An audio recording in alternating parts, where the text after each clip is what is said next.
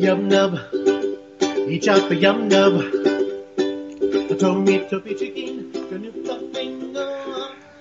Hi, and welcome to Upcast, your Star Wars cartoon podcast. My name is Matt, and I was raised to do one thing, but I've got nothing to fight for.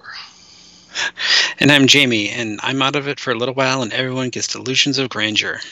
I was actually looking at Jedi quotes that I decided, I saw the Finn quote on the list, and I was like, I haven't done a Finn quote in a really long time, and I like that one. Yeah, I actually completely screwed this one up. I was reading it, and it's I said everyone, it's everybody.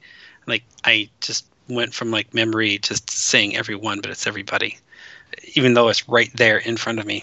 Well, this is your quarterly performance review now, and I'd like you to explain to us how you failed our organization. Oops. That's okay. I messed up my joke. I flubbed a line that I was trying to quote off the fly in our last week's recording, and everybody noticed, I'm sure. All dozen of you that listen to the show. Yeah, I noticed. But the people that didn't...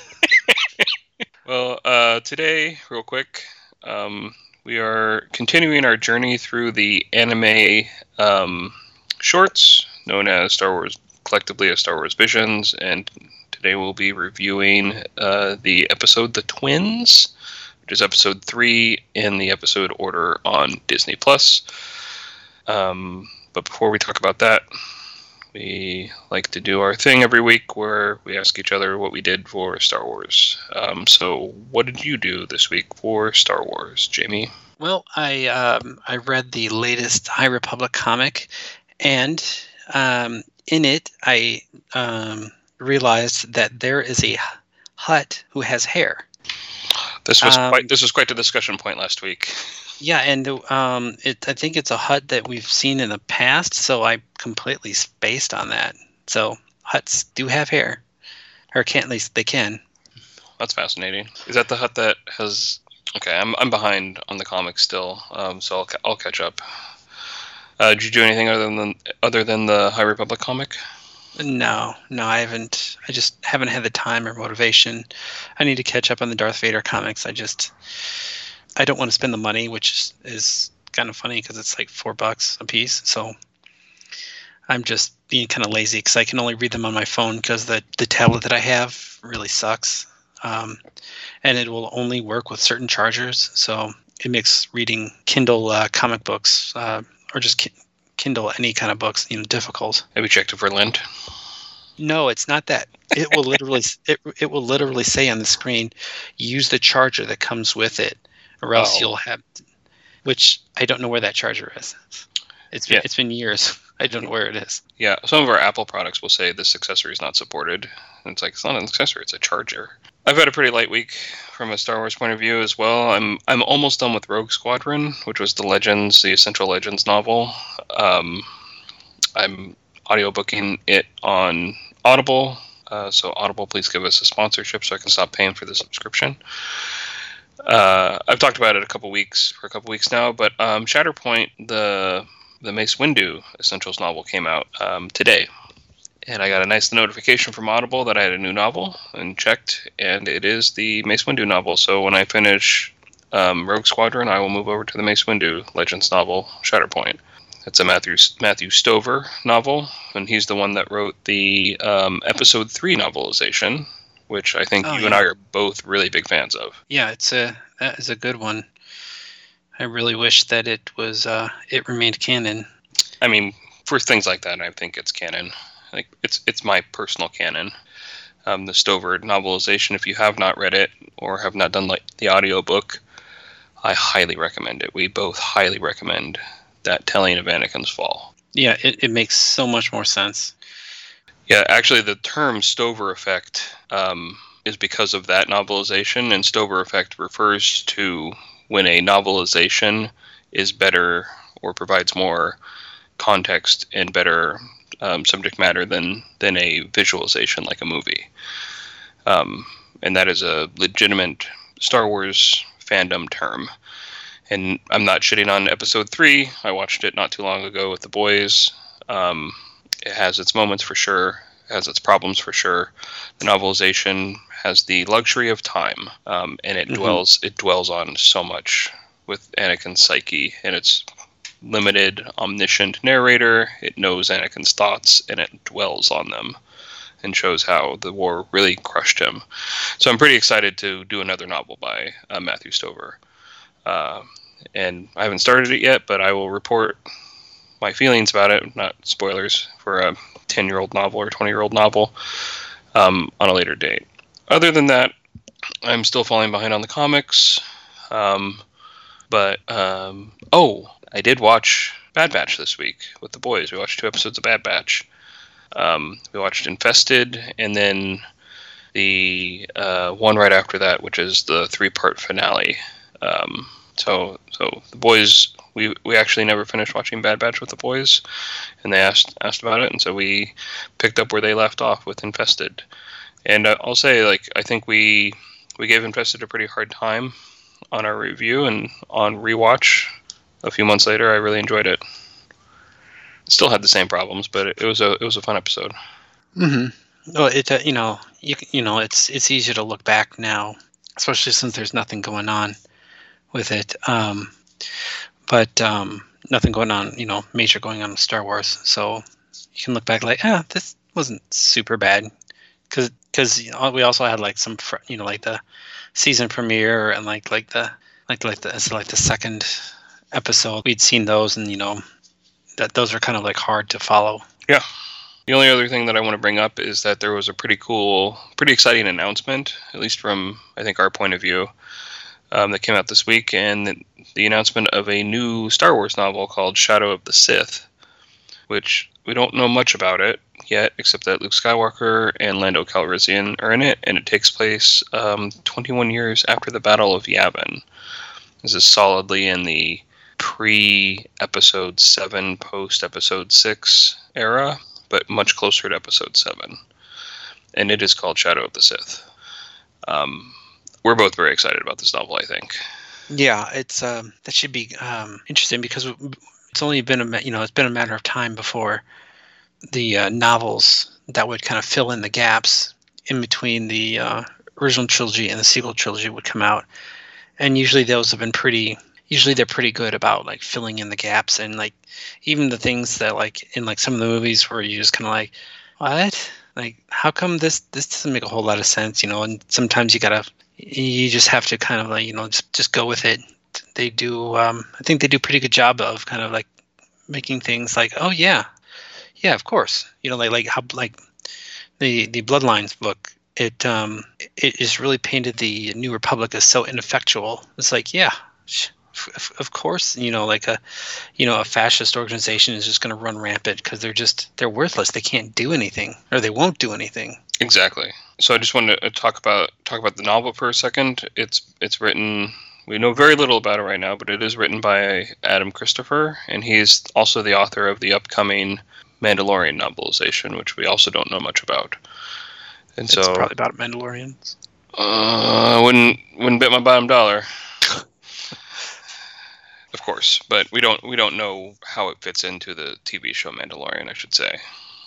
Mm-hmm. But we'll see. I mean, I'm excited to have a new voice in Star Wars, doing a couple interesting novels. This novel comes out next summer, June of 2022.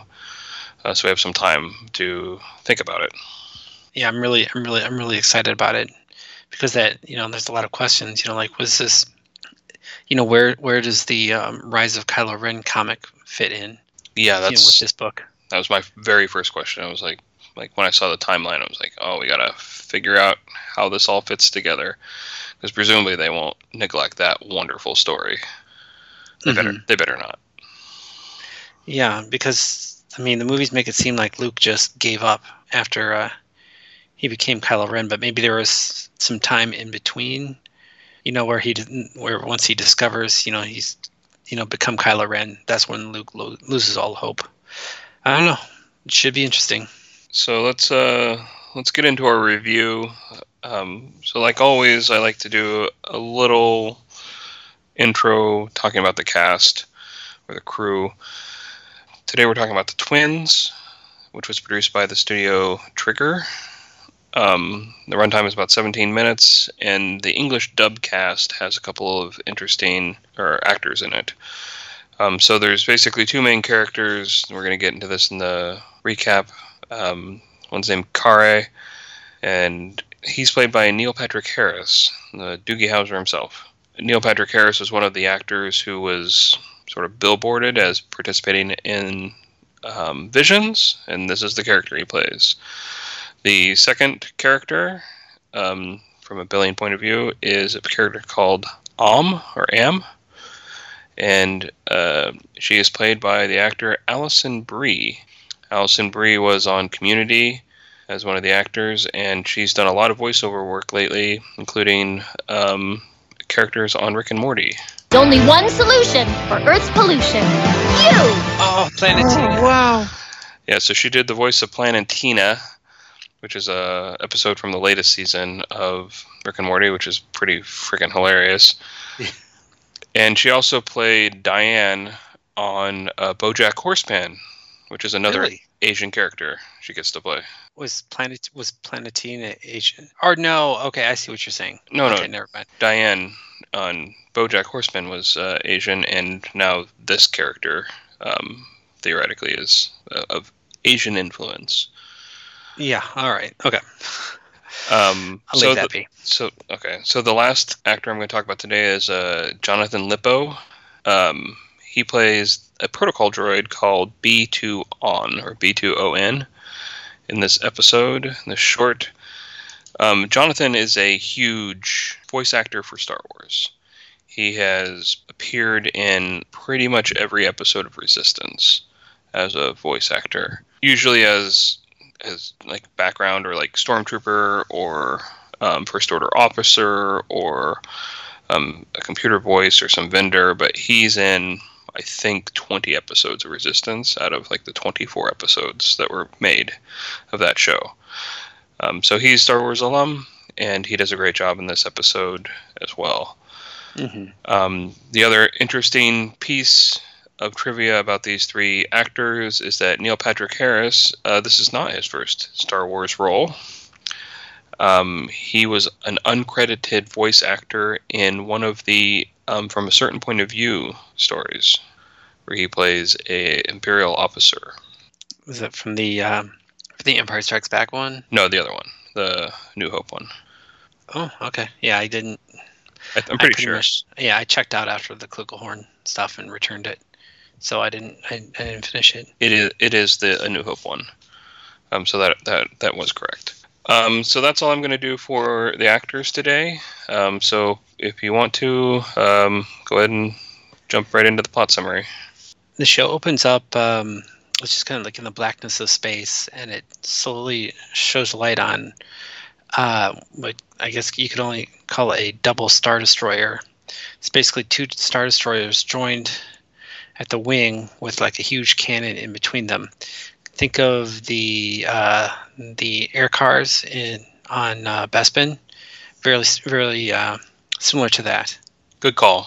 It's a very strange design, but that's a very good call to a parallel. Yeah, and they call it it's called the Gemini class Star Destroyer. You know, Gemini twins. Get it? Okay. I'm an Aquarius class, so I don't get it. Yeah, you don't want to know what class I am. In a tunnel inside the ship, a masked figure opens the door. Now, he looks like a lot like Darth Vader, except he's got some triangular shapes, kind of like orange highlights. He's like, his face is seen on the main poster. I'll say poster for Visions. So it kind of looks like an interesting character. So there's stormtroopers, and he walks through the hall to a huge door. Now, it should be noted that the style is much more like it reminds me more of like kind of like Robotech or like Voltron, just very like there isn't a lot of contrast. So like the stormtroopers don't have a lot of like detail. Yeah, it's like low resolution in like a weird way. I think low contrast is a good way to put it. It's like The animation style is very interesting. It's like almost like layers of paper, where you have like just different shapes cut out, and you glue paper on top of paper. And you lose details in there, but your brain sort of fills them in like a weird like compensation action. It's very interesting. I'm not gonna say it's good or bad. It's just very different from what we've seen so far in Visions and in just Star Wars animation. Mm-hmm. So there's a small boxy droid that's following him. The door opens into a giant chamber with a platform in the middle. He hits a button and reveals that there's some sort of crystal inside. Then it flashes to a protocol droid, B2ON or B-2ON, is telling someone that the modifications to the Gemini class Star Destroyer have been completed. The droid is talking to a woman named Am. Am says that the moment has finally arrived. Like Am and her brother are about ready to complete their mission. They use a lot of the dialogue that they use to explain the story without having to do any kind of like flashbacks. Yeah, it's like listening to like a one-sided telephone call where someone's explaining the plot of a book. Yeah, it's like how like I've mentioned this in the past. The Star Wars radio dramas did this a lot, where Darth Vader talks about like I'm lifting you up using the power of the Force. So he's like talking about what's happening instead of just letting the viewer see. In this case, they don't have a whole lot of time, so they're explaining everything that's happened and it's going to happen like in the dialogue. And this happens a lot throughout this episode, which was a little cumbersome, but they've only got 17 minutes, so it's forgivable, I suppose. And this woman, she's also wearing a mask that looks like Darth Vader's. It's weird, different. It's kind of got like a big, bulky head, kind of more like I'll say like the xenomorph, except like not as pronounced, but still kind of like goes back. Yeah, that's a decent description. It's like the front looks very Art Deco-y. It's got like wings and like a big like section for hair, I think, or something. It's hard to describe. I think her mask looks a lot more like Vader's than his. Yeah, and she does, especially in the face. Sorry. Yeah, because she does have the two like little like Vader's thing. I don't know what they are, but like Vader's mask has two little things at the bottom that they're like silver or chrome, whatever, that point out. Like these two little nubby things. They kind of look like I don't know, like bolts or something. Do you know what I'm talking about? Yeah, exactly. Like on his chin. Mm-hmm. So yeah, she has the exact same thing, except they're orange. And so tells the droid that with their new power, that her and her twin brother will bring order to the galaxy, and that this is their destiny. And you find out through the story that they are created through the power of the dark side. So there's the droid tells their backstory, but there are flashes of like goes in reverse of like their birth to their conception, to where like people are just like working in a lab, on a pile of goo. So I really like that montage though.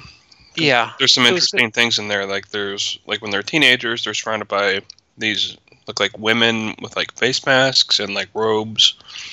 Then they're in a Bacta tank when they're smaller, and then like you said, they're just like a pile of goo on a lab bench at some point. Yeah, and like when I first saw this was when I was still kind of like, is this canon? I don't know. So I was starting to get really like, what the heck is this? But now I know. I don't worry so much about it.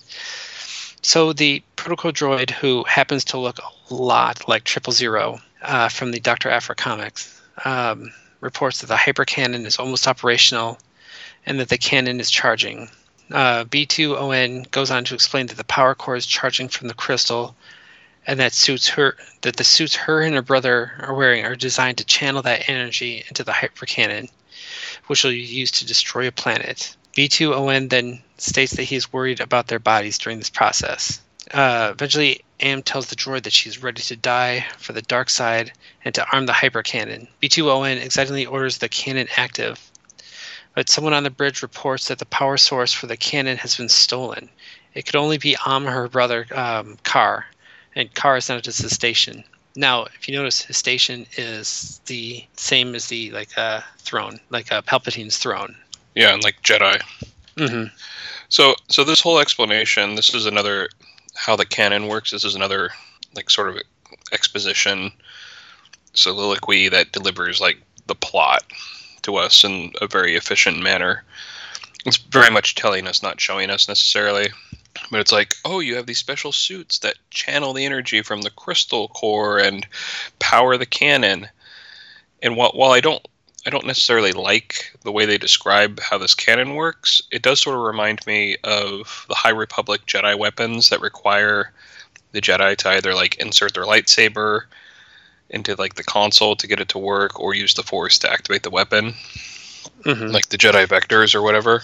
It's not quite the same, but it sort of reminded me of that, where it's like, oh, this weapon only works if like Force users are wielding it, sort of thing. Yeah, and did you notice that when it shows the little animation about what could happen, that when the thing that it fires on looks a lot like the schematic to the Death Star from Rogue One and from A New Hope. I did not notice that, but that's a really big plus in my opinion of this episode. Yeah. There's a ton of these like little things that just like tip of the caps to Star Wars that had come previously. All right. Okay. So cut to Carr walking through the hall with the crystal in a bottle. He's walking with R DUO or R Duo. The boxy droid encounters a group of stormtroopers. They order him to stop, and he ignores them. They try to stun him, but he uses kind of that Kylo Ren power to like freeze the blast, and then throws them against the wall. I really love this interaction, because obviously these stormtroopers have been sent to stop this guy, who is basically like a god to them, right? Like the power mismatch is so great that there's a large group of them pointing their guns at him, and he's just walking through, like, literally down the center of them, and they're like, "We said stop, please stop." Yeah. And they're like, they have nothing they can do to him, and so they're like, "We'll stun him," and then he just freezes the blast and smashes them up against the wall. It's incredible. I really like that little sequence. Yeah. So I can't remember exactly where, but he at some point he gets rid of his armor. It was I think that's coming up. Okay. So they head to a hangar to get to a ship, which is, by the way, an X-Wing. But I don't know if you noticed that when they show kind of like the overhead of the hangar, there's like no two ships are the same. But they're all kind of like dark and evil looking. There's a dark colored Jedi Starfighter, TIE Fighter, I think a B-Wing, and I think a Y-Wing too, and some other stuff. I love that overhead shot, and I didn't pick out all of those vehicles. I only had the opportunity to watch it twice outside of my notes run. But I love that. I saw the Jedi Starfighter, and I thought that was really amazing. And the TIE Fighter, I really liked the selection that they had in there. Mm-hmm. Right. So when he gets to his X-Wing, a huge battalion of stormtroopers with an AT-ST walkers show up to confront him. M.S. Carr, what he's going to do with a crystal. He says he's going to take it to a galaxy far, far away. Another to the cap, probably very heavy-handed. But, M asks for the power core back and says she'll forget this has ever happened. Instead, Carr removes his dark armor, which he's wearing like kind of like a bodysuit, but also like a white shirt and kind of a vest, so he looks a little bit like Han Solo now. So M asks if he's defecting to the Republic. Carr, he says he doesn't want to be on anybody's team, which I was kind of confused that, like, what time period is this? Is they talking about New Republic, the Old Republic? What exactly? This is such a sort of allegorical telling of Star Wars. It's impossible to know what the corresponding time period is, but her line reveals that there is an empire and a republic. Mm-hmm. So back when I thought this was first canon, I just thought that, well, they must be some sort of like imperial remnant, and that would explain all the various styles of ships they have instead of just tons of TIE fighters. But or that was me reading too much into it. Am draws her lightsabers to take the crystal back, but Arduo is he's already in the X-wing and opens fire on the hangar, destroying the walkers and wiping out a lot of troopers. Kar gets in and tells Arduo to punch it. They fly away, and all of a sudden they are caught and being pulled back towards the ship. And at first they think it's the tractor beam, but they realize quickly that it's Am using the Force to pull them back. Kar tries to throttle up to get away. Then he realizes she's pulling on the crystal inside of the ship. Kar grabs the bottle, and he and the parkour crystal thing are pulled out of the X-wing, which I didn't quite fully understand how that worked. But Kar and Am are in a forced tug of war on the surface of the Star Destroyer. So this is very much like Episode 8, where Kylo Ren and Rey are using the Force to, fighting over the Anakin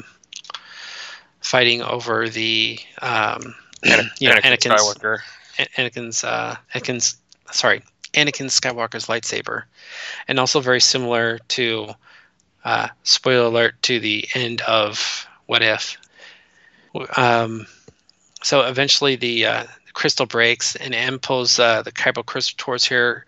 Kar pulls the crystal towards him, or at least their individual parts. Lightning shootouts at both of their hands. Am's is red and Kar's is blue, and the whole thing explodes. Now, can we pause here? Yeah.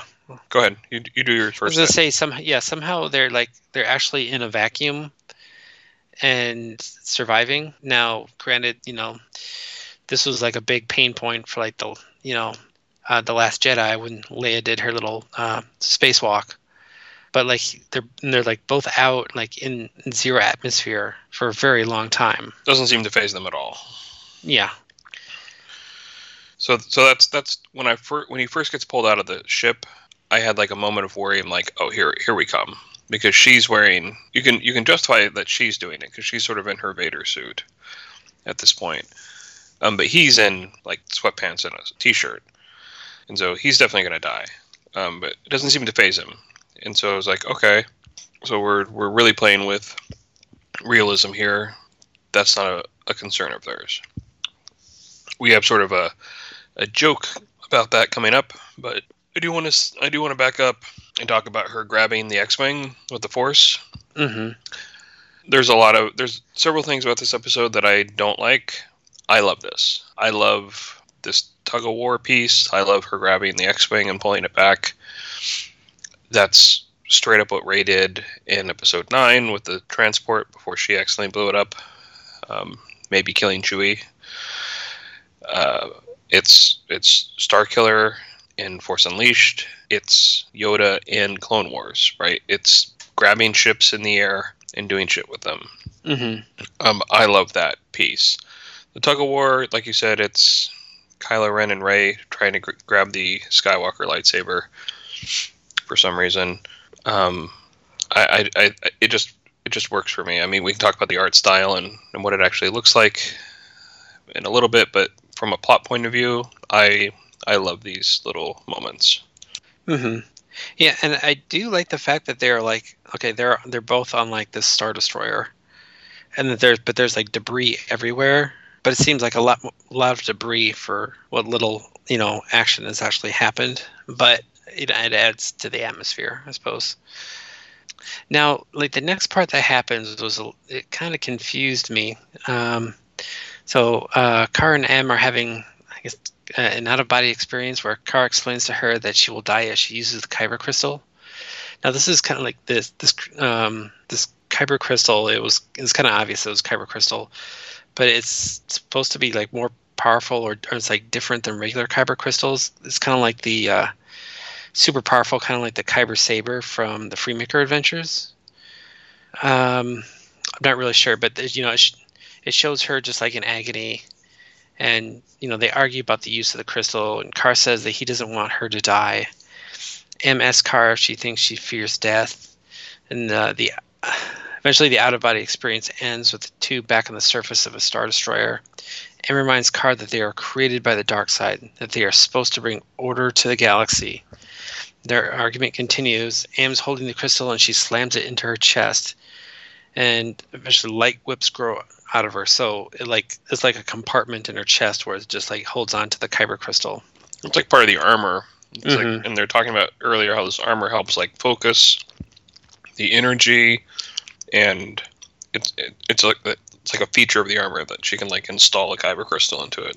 Yeah, and because of that, she gets like 2 extra arms. It's more like they're just kind of like floating there. And I don't know if this is just because of the art style. Maybe there's like some sort of General Grievous sort of thing where they kind of like they're actually attached to her. But like she has got like these red light whips, and so Carr runs away and puts a fragment of the kyber crystal into his lightsaber hilt. Now his lightsaber looks almost identical to Darth Vader's, except for the very top is like much bigger. It's very, I don't know, it makes me think of Jeff Bezos's rocket ship. Not exactly that shape, but just like where the head is just much bigger than the body of it. So it's just kind of weird, but it's definitely meant to, reflect Vader's lightsaber. Yeah, good call. So his white blade beats back the light whips.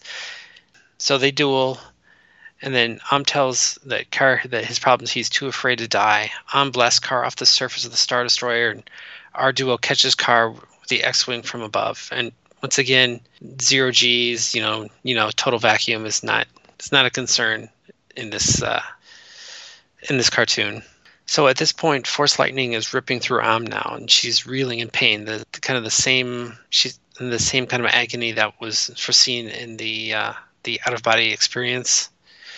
Carr knows that he has to help his sister before her armor and the power destroyer, but he is too weak to stop her. So he hatches a plan with our duo to somehow use the lightsaber and hyperdrive to overpower himself to fight her. And before he can do anything, our duo blasts back towards the Star Destroyer, and Carr is kind of like riding it like a hood ornament or somebody out of a Mad Max movie. So he turns his lightsaber on, and the blade is about a mile high. This whole sequence is wild. Yeah. Right. They don't explain it well about how it's working, but he turns his lightsaber on and it is like a fountain of light, just shooting off into infinity. Yeah, because it's a special lightsaber, I suppose. Or a special kyber crystal. So they run into her and are stopped. Yells that if they destroy this crystal, their entire life's work will be meaningless. Carr argues that they are free as long as they live and are bound to their previous destiny. Carr tells our duo to go into hyperspace, and the blade cuts through her armor, and she's knocked back, and the crystal is destroyed. The X-wing jumps into hyperspace, and the ship is cut in half. And it shows a scene very similar to what happens when Holdo goes into hyperspace, through the First Order fleet. One of the Star Destroyers of the two is just cleaved in half, and you just see debris just scattered everywhere behind it. It's a once again, in The Last Jedi, it's a gorgeous shot. In the cartoon, it's a gorgeous shot, and it is a obvious quote. It is shot from the same sort of angle. It's the same like color palette. It's the same like debris field. It's just this Gemini Star Destroyer with one of the sections cut completely in half down the middle, like down the center line. It's very, very gorgeous, very beautiful, very cool moment. Yeah. So M is floating in space, surrounded by wreckage, and then B2ON shows up and recovers her body. Now, the droid has like kind of like a bubble over his head, like it's a spacesuit. So it's weird that the droid has it, but she doesn't. But once again, we're not going with heavy logic here. I really think this is a wink at the audience. I think the fact that they were fighting outside of the Star Destroyer in the vacuum of space without any protection, I think the artists and the writers knew, like the production company knew that this would be disturbing to people who we don't get a lot of that stuff in Star Wars, but we know enough to know you can't exist in space without a spacesuit. And I think when the droid shows up and he's wearing like one of those fishbowl like spacesuits over his head, and he's the one thing that can exist in space without breathing, I interpret this as a wink. Like they're saying like, we get it, we understand, but Wink. The droid is wearing a spacesuit. Yeah. So somehow Carr has survived going through hyperspace, surfing on top of a X-wing while in space, and they're sitting on top of the crashed X-wing. It's kind of sticking out of the sand, kind of like a tree. The nose is in the sand and is sticking straight up. And he's saying that they did it and that they'll find Am. She's alive, and he will search for her and their actual purpose, and the twin sons to credit. And the end, as you put, but it feels very much like this was like a pilot to something. I mean, he basically said at the end, he's like, now we got to go find my sister. It's like, okay, like if you're going to do another one of these, you gave yourself a plot to follow. So there's that. So thank you for the plot summary. Should we just go right into it? Sure. So what'd you think? I know you wanted me to do this one on purpose, so hit me. I guess as like an allegory for Star Wars, the story is fine for like a 15-minute thing. Overall, I thoroughly disliked it. I think there's good moments that I pointed them out during the summary.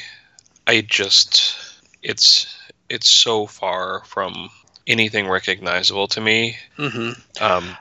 Everything is overpowered. Everybody's overpowered. It's like the theme of the thing. It's like, oh, it's not a Kyber crystal. It's a super Kyber crystal. It's not a Star Destroyer. It's a double Star Destroyer with a planet-killing like weapon, and it's still the inbreeding sort of everybody's related Star Wars issues that we have, but turned up to 11, and I don't know.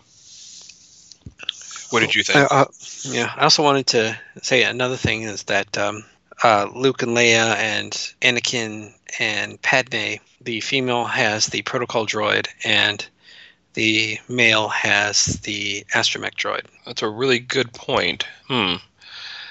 I'd never noticed that before, but yeah, that parallel is carried out in here as well. Yeah, so I'm not a fan of it. I liked some of the styles and the little callbacks to Star Wars, and I'm sure that there's others that I just missed. And like at one point, Carr says he's got a bad feeling about this. Well, no, the droid tells him when they're in the X-wing. He says the droid chirps and he says, "Oh, you have a bad feeling about this?" Something like that. So he's like quoting the droid, our duo.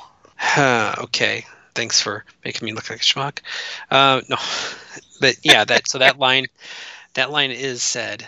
But yeah, it was very kind of like frantic. I'm surprised at one point he didn't like whip out like a card deck or a Pokemon something, and then it just all of a sudden it cuts to some sort of screen where it shows what he's doing, but like in the not anywhere in the space at the cartoon, just kind of like some secondary area where he's picking his Beyblade or whatever that he's going to use to battle with. Right. So it reminded me a lot of those kind of cartoons where it's just and the dubbing was really, really off. I don't know if that was on purpose or not, because the other ones couldn't really tell. This one was just like, they're just when they talk, there's no like, it's either the mouth's open or it's closed. Yeah, I was actually curious if the dubbing. I noticed the dubbing issues too, and I was curious if it was because of the artistic style that there's just less attention paid to it. I didn't watch the Japanese version to see if the mouth movements matched the Japanese dialogue better, but it did seem it was so wrong. It seemed intentionally wrong. Mm-hmm. If that makes sense. Yeah. Yes. And there's a few things in this episode where it's like it's so over the top. They have to have done this on purpose.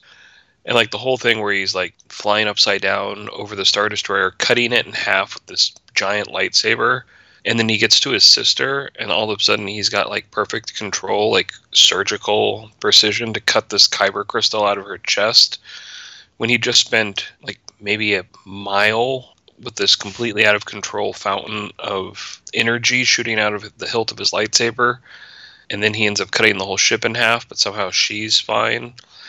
It's it's like the juxtaposition of like the precision and just the completely out of control raw nature of the power just doesn't work for me. And I get why this is entertaining and why people would love it. It's just so... I have as big a willing suspension of disbelief as everybody else, but you have to touch the ground every once in a while. Yeah, and the fact that that these two were just raised, to be dark side users, and he just is like right away defecting, like he doesn't care. Like that's not how like brainwashing works. Exactly, and this is a wonderful point. We have no reason to believe that he's actually defecting. That he has any reason. Like I realize it's a short.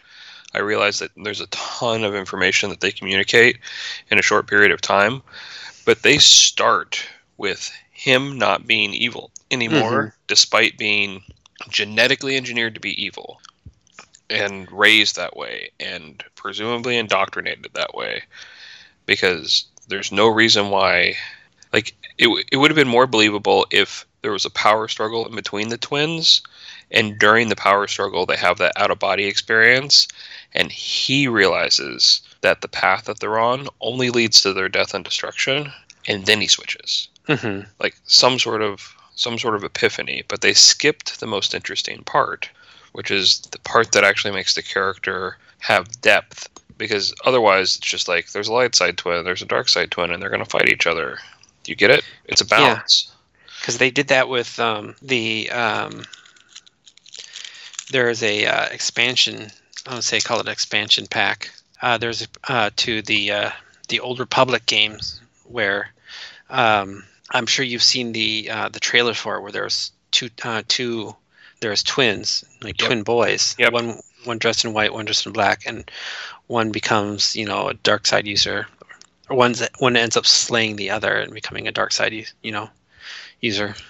I don't know. I mean, it had its moments, but yeah, I just don't like the super like OP powers. I don't care for that. I know that's probably part of the whole appeal of it, but it's just was not for me. There's definitely a market for this kind of story and this kind of animation, but it's like when the X-Wing is getting away, for example, after Carr and our duo get in the X-Wing and fly out of the hangar. They don't fly out of the hangar, right? They do that whole animation trick where the ship gets a little bit shorter and then like springs forward, and when it springs forward, it leaves a football field's length of flame behind it, and it's just huge, and it looks like he's going thousands of miles an hour when he leaves. But she has no problem like doing an EVA and getting on top of the Star Destroyer and grabbing him with the Force and pulling him back. That's a scene that I like, showing her has that power. But with all of the things surrounding that scene, it doesn't make sense, right? He should have been halfway to the moon by the time she got out there. And like I said, I don't like nitpicking stuff, although we tend to sometimes on the show. It's just so fantastical that you have no like sense of reality during it. It's like anything can happen, right? And like his whole like thing at the end where he's like, somehow I'm going to use the hyperdrive to overpower myself and get over there, and then it just happens. This is more absurd than any Star Trek tech solution about like, we're going to reverse the polarity of the tractor beam using the deflector array, and we're going to bleed off the ions in the upper atmosphere and then save the day. It's like, okay, but like that's technobabble in a universe where technobabble actually is like has a mechanic to it. This, like, he could have said anything or done anything and the outcome would have been the same. There's no reality. There's no physical system that they exist in where rules can be applied to their behavior. Yeah, I'm going to use the power of my farts to move faster to destroy the Star Destroyer and rescue my sister. It would have made as much sense for him to like go back in time and like give Jesus a bunch of fish and loaves and then go back to like whatever time he's in and then fight his sister, right? It's like it's almost like the action is almost that arbitrary, where it's like oh, I'm glad I had like this carved duck in my pocket. Yeah. That's exactly the piece I need. Yeah, it's like, whoa, yeah, good thing I have my my bat shark repellent, There you go. But that it is sort of that level of absurdity. The art style is very different from what we saw before. You said it reminded you of like Pokemon or Yu-Gi-Oh or Beyblades. It's lower resolution than like a Pokemon.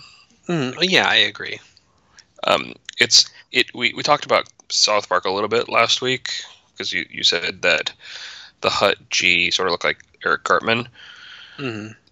But that episode had what I would consider sort of a normal level of cartoony detail to the characters, like to like a old Bugs Bunny-ish level. This has more like the cardboard cutouts that South Park used to be, sort of level of animation detail. I'm not saying it's good or bad. I'm just saying like it is a simplified palette for details. Yeah.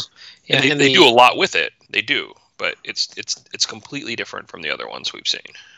Yeah. Also, the main characters are they are very generic anime.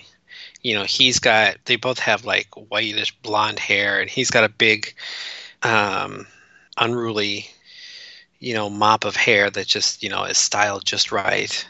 And she's got bangs, and she's got a black headband, and she's got the bangs, and then long flowing hair. So it's a very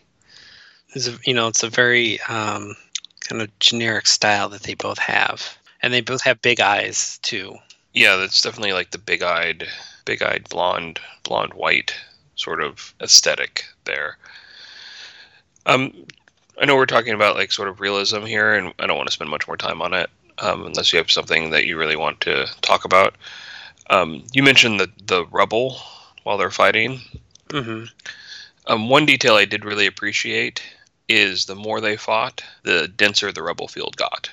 And there is a point where she's yelling at him, and all of the rubble is moving in like orderly patterns around her. They're like crisscrossing in the sky like big X's. I really, really enjoyed that detail. And then I do want to talk about sort of the out-of-body experience. I think this level of surrealism throughout the episode, almost the out-of-body experience was the part I thought was the most realistic, oddly. Because it's really the only point in which they're actually talking to each other, rather than yelling at each other and doing like wild force magic toward each other. It's the one time in the episode where they're in a conversation and she asks a question and he answers the question, and then she rejects the answer and they argue. But they are not just being wild, out of control force users. They're actually having like a genuine moment together, and I love it.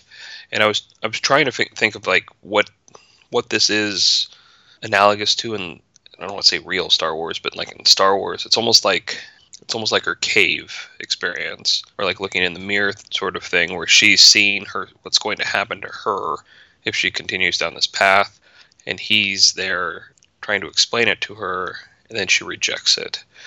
And that part I love so much.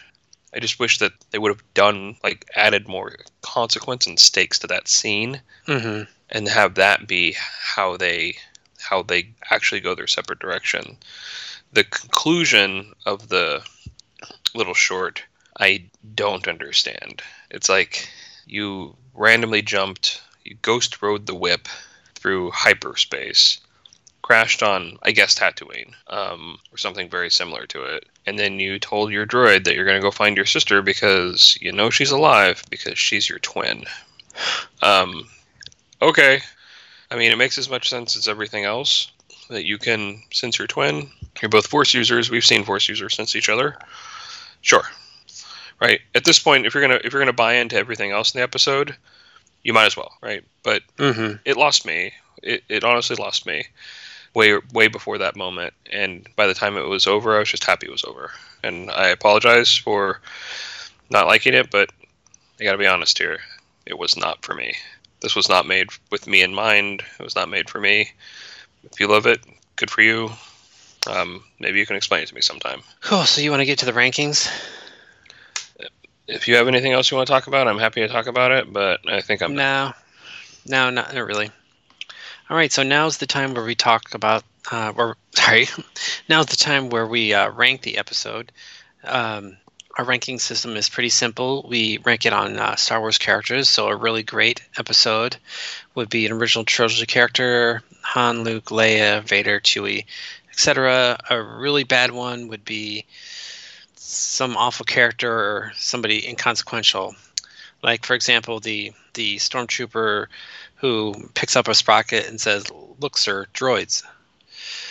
So, Matt, where does this rank for you?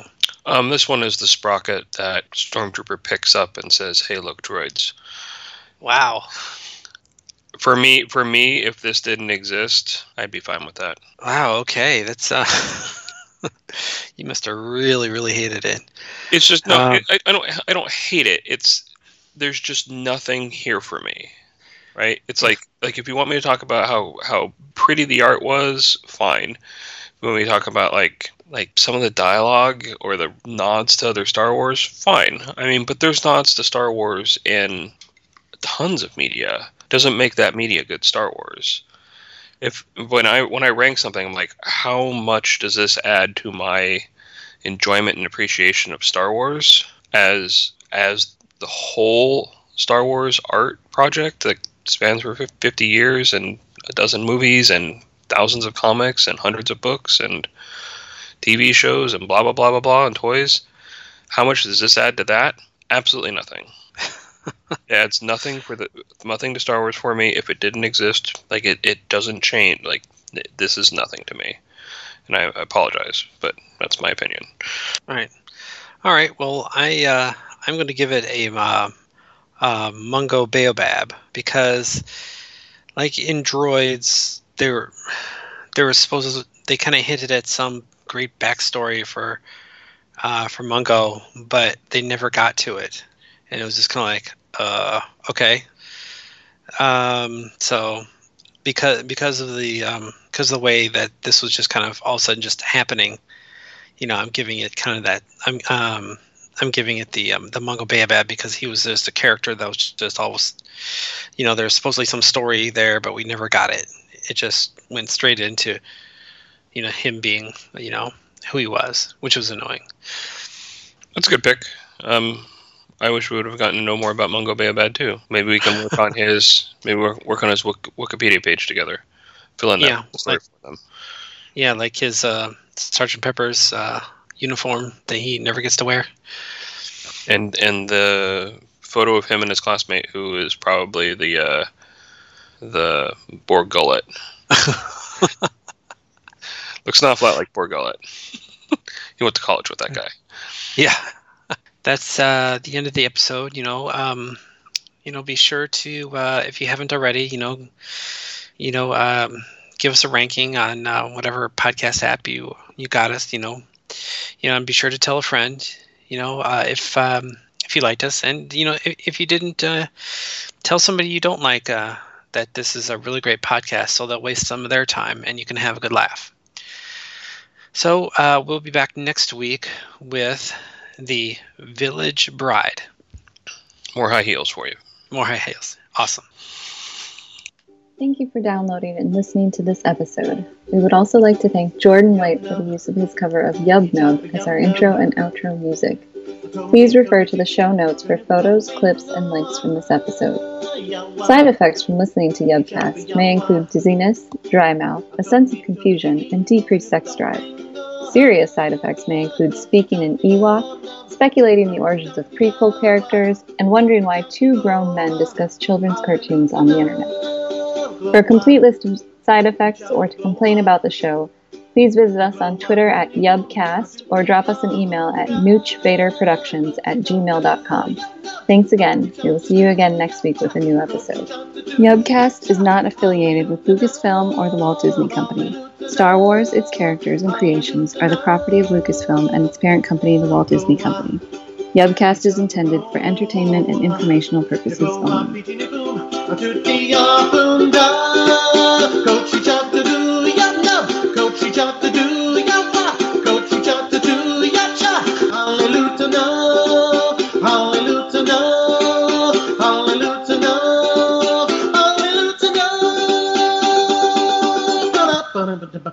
Dun, dun, dun, dun, dun, dun, dun, dun, dun, dun, dun, dun, dun, dun.